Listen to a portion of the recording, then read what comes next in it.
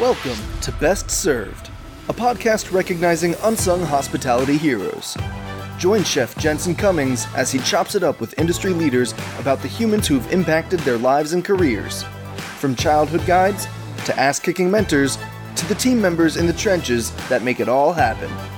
Help us celebrate these rock stars by sharing our show and nominating your own unsung hospitality heroes. Connect with us on social media at Best Served Podcast. Now here is your host. What's up, everybody? Jensen Cummings here. Thank you, as always, for tuning in.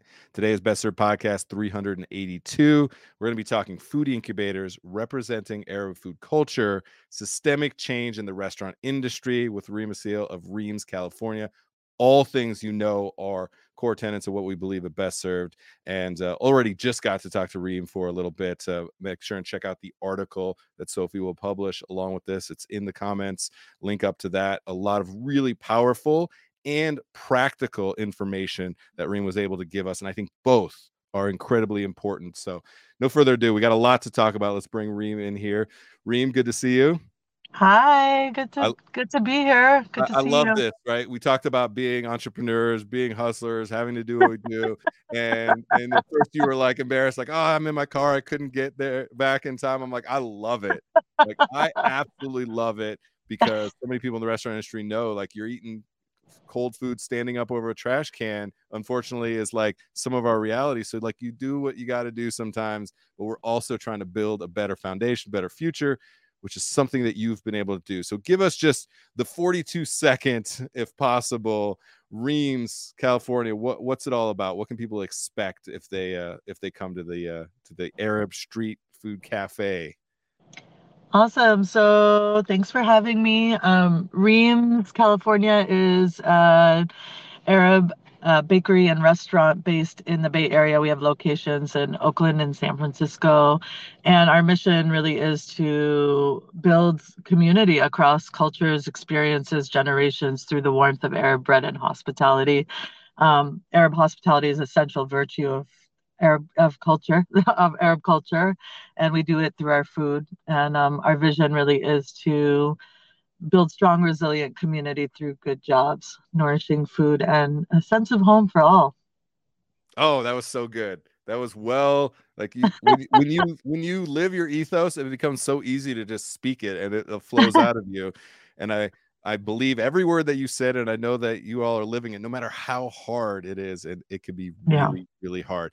I want to take everyone back a little bit because viewers, listeners of the show will definitely know, Night Yoon at Nyumbai, Cicely Sierra, like great voices across the industry as well.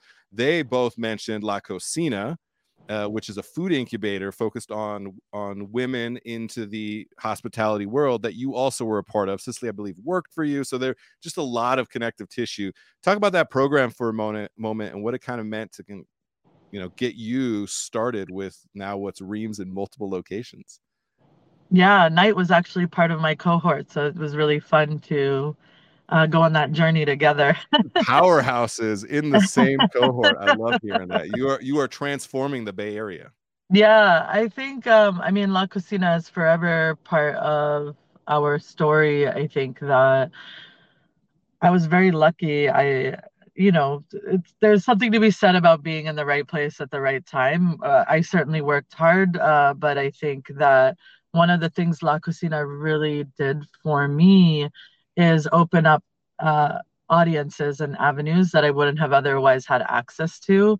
The world of food, especially for a woman of color, is not so kind. We, especially not making that sort of Eurocentric food, to be legitimized as a chef, it takes a lot of social capital, and I had social capital. You're being very kind about it. If you're not an old white guy making Euro bistro food in America, you're second class in our industry, supposedly. Yes, yeah, like and you're shifting that in a massive way. Yeah, well, La Cocina really helped shift that. I think that they have really changed the image of what a chef is and what a chef could be. And they definitely connected us to you know, renowned chefs who've been successful who played mentorship roles. For me, that was really important. I really wanted to believe in myself. I think it's one thing for La Cocina to convince other people that we are worthy of recognition. But for us to internalize that was really, really hard. It's not a surprise to me that small businesses don't last beyond their first year because I wanted to quit so many times. And every time I wanted to quit, La Cocina kept throwing resources my way. And, many small business owners are not afforded those resources. So I feel very, very lucky to have not just folks in my court who are cheering for me, but also who are really putting their money where their mouth is and, you know, giving me resources that I otherwise wouldn't have been able to afford to get, right? From lease negotiations to funding to, access to big catering gigs with the Warriors. I mean, the whole gamut of it.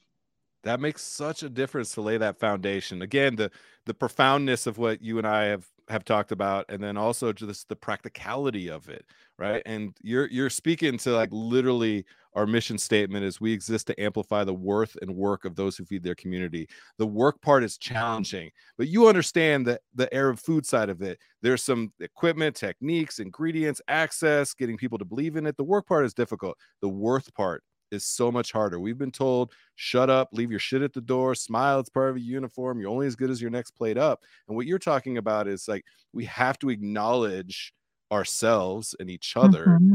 We just haven't done enough of that. So I'm really grateful that you're out there championing for that. And it means a lot. And you're doing it. That's a big enough challenge if you are cooking Italian or French food, right? And now you're bringing a completely different complexity different to food. it. Completely different food, which can be very scary for people to think of a new food. And you're also bringing in a food culture that's viewed as kind of monolithic, Mediterranean food, everybody has these things. Arab food, everybody has these things. And the reality of diversity, hell, within any given region or a culture, like is massive. So what does it mean for you at a high level to represent that food culture? But then how are you practically doing that? Because people walk in the door probably going, I have no idea what I'm about to experience.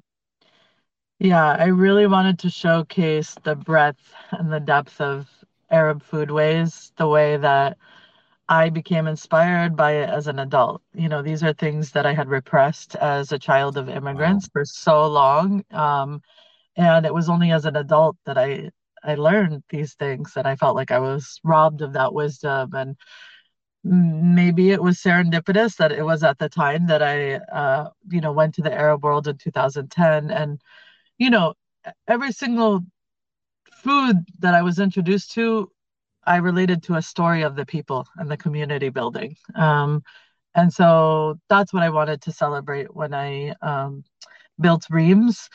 I don't claim to know everything. I'm still learning. I'm still a student. Good. What I wanted to do was show the plurality and the nuance of people, especially in diaspora. So if you see our the menu at Reams, yes, our central product is the manouche. I really wanted to popularize the manouche. That's our flatbread. It's a quintessential street food of the Levant, where my parents are from. But it was something I grew up on. And I was like, this is such a versatile food. It's like fresh baked bread with, za'atar mix and fresh veggies, and you can wrap it up and eat it on the go. And I'm like, this could be the next pizza, or the next slice or the next burrito. And that could be really cool, and it's healthy. And so I wanted, I started off with that. I remember my mom being like, don't do za'atar, just do cheese. Like the Americans this was before it became kind of a thing.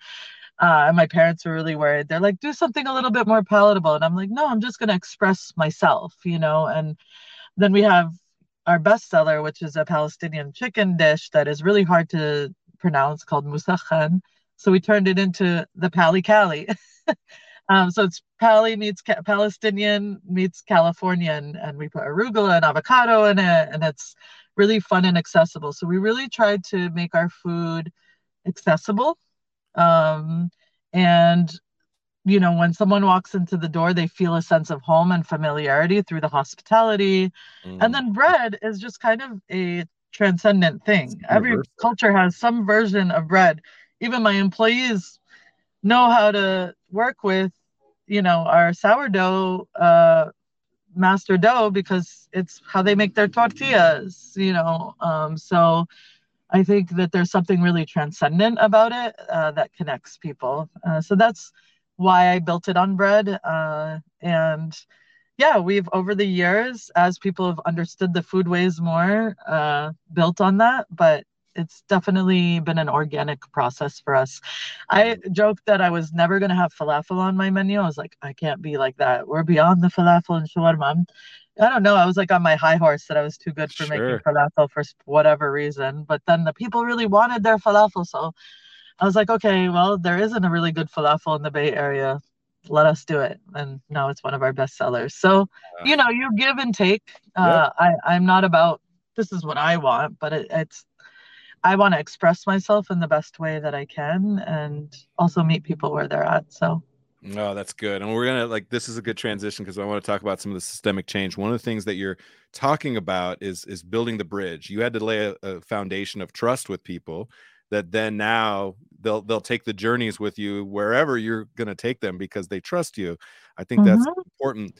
You're also then making change in an industry where we haven't had the pluralistic conversations about food, about culture, about the culture that we're representing on the plate, or more importantly, the culture that we're representing within our businesses, right?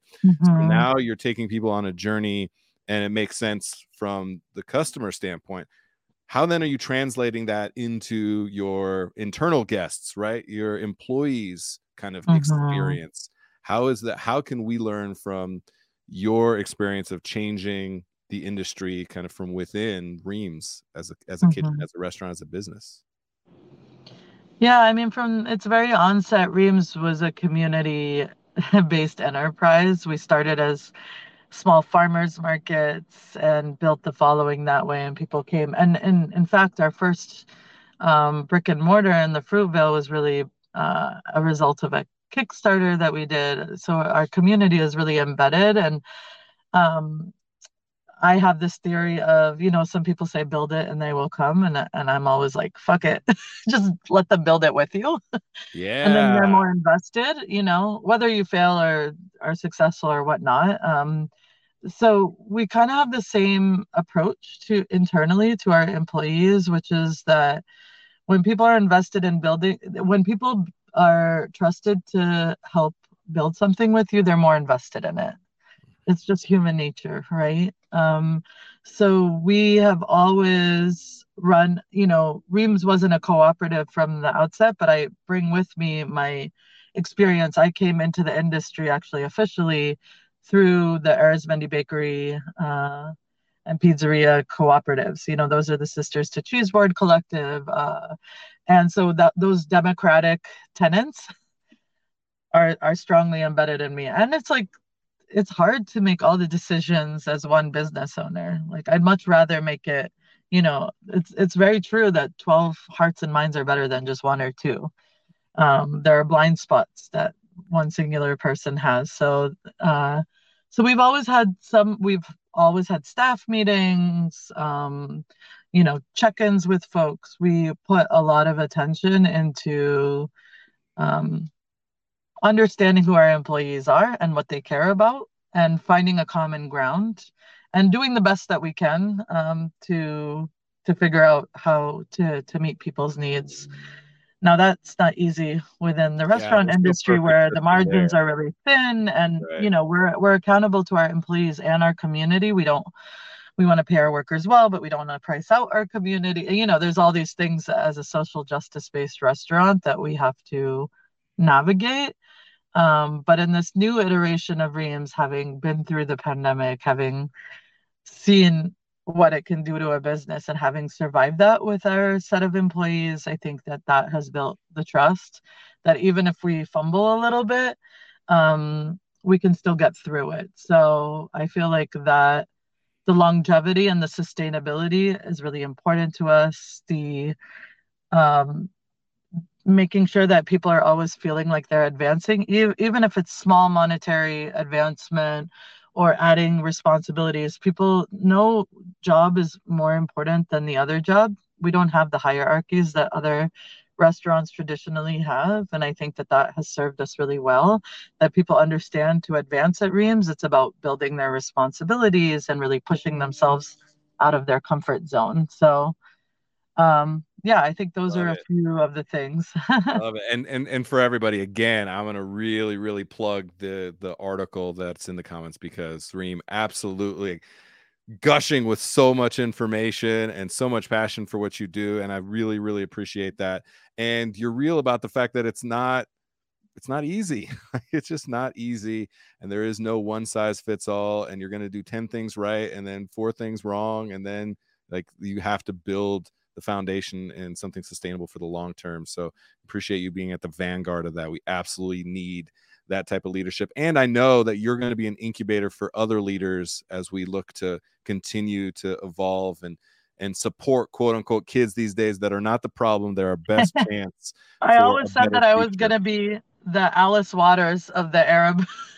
Hey, let's go. Because yeah, we have 2 alumni who came out of Reams. One started Shawarma-Ji in Oakland, and the other one, he is part of the Understory, which is in Old Oakland, and they're a worker-led restaurant, and they just won an Emerging Leadership Award at the James Beard Foundation. So done. We're getting both of them on the show, Reem. Like that's exactly what we want. We want the long tail of leadership and evolution of our industry to be a part of this story. We don't, one business can't do it all. You have to build people and trust that they're going to go on and impact their own communities, even if it's not within food, in some shape or form, right? Have those ripple effects. Amazing. Mic drop. That's Reem. So good.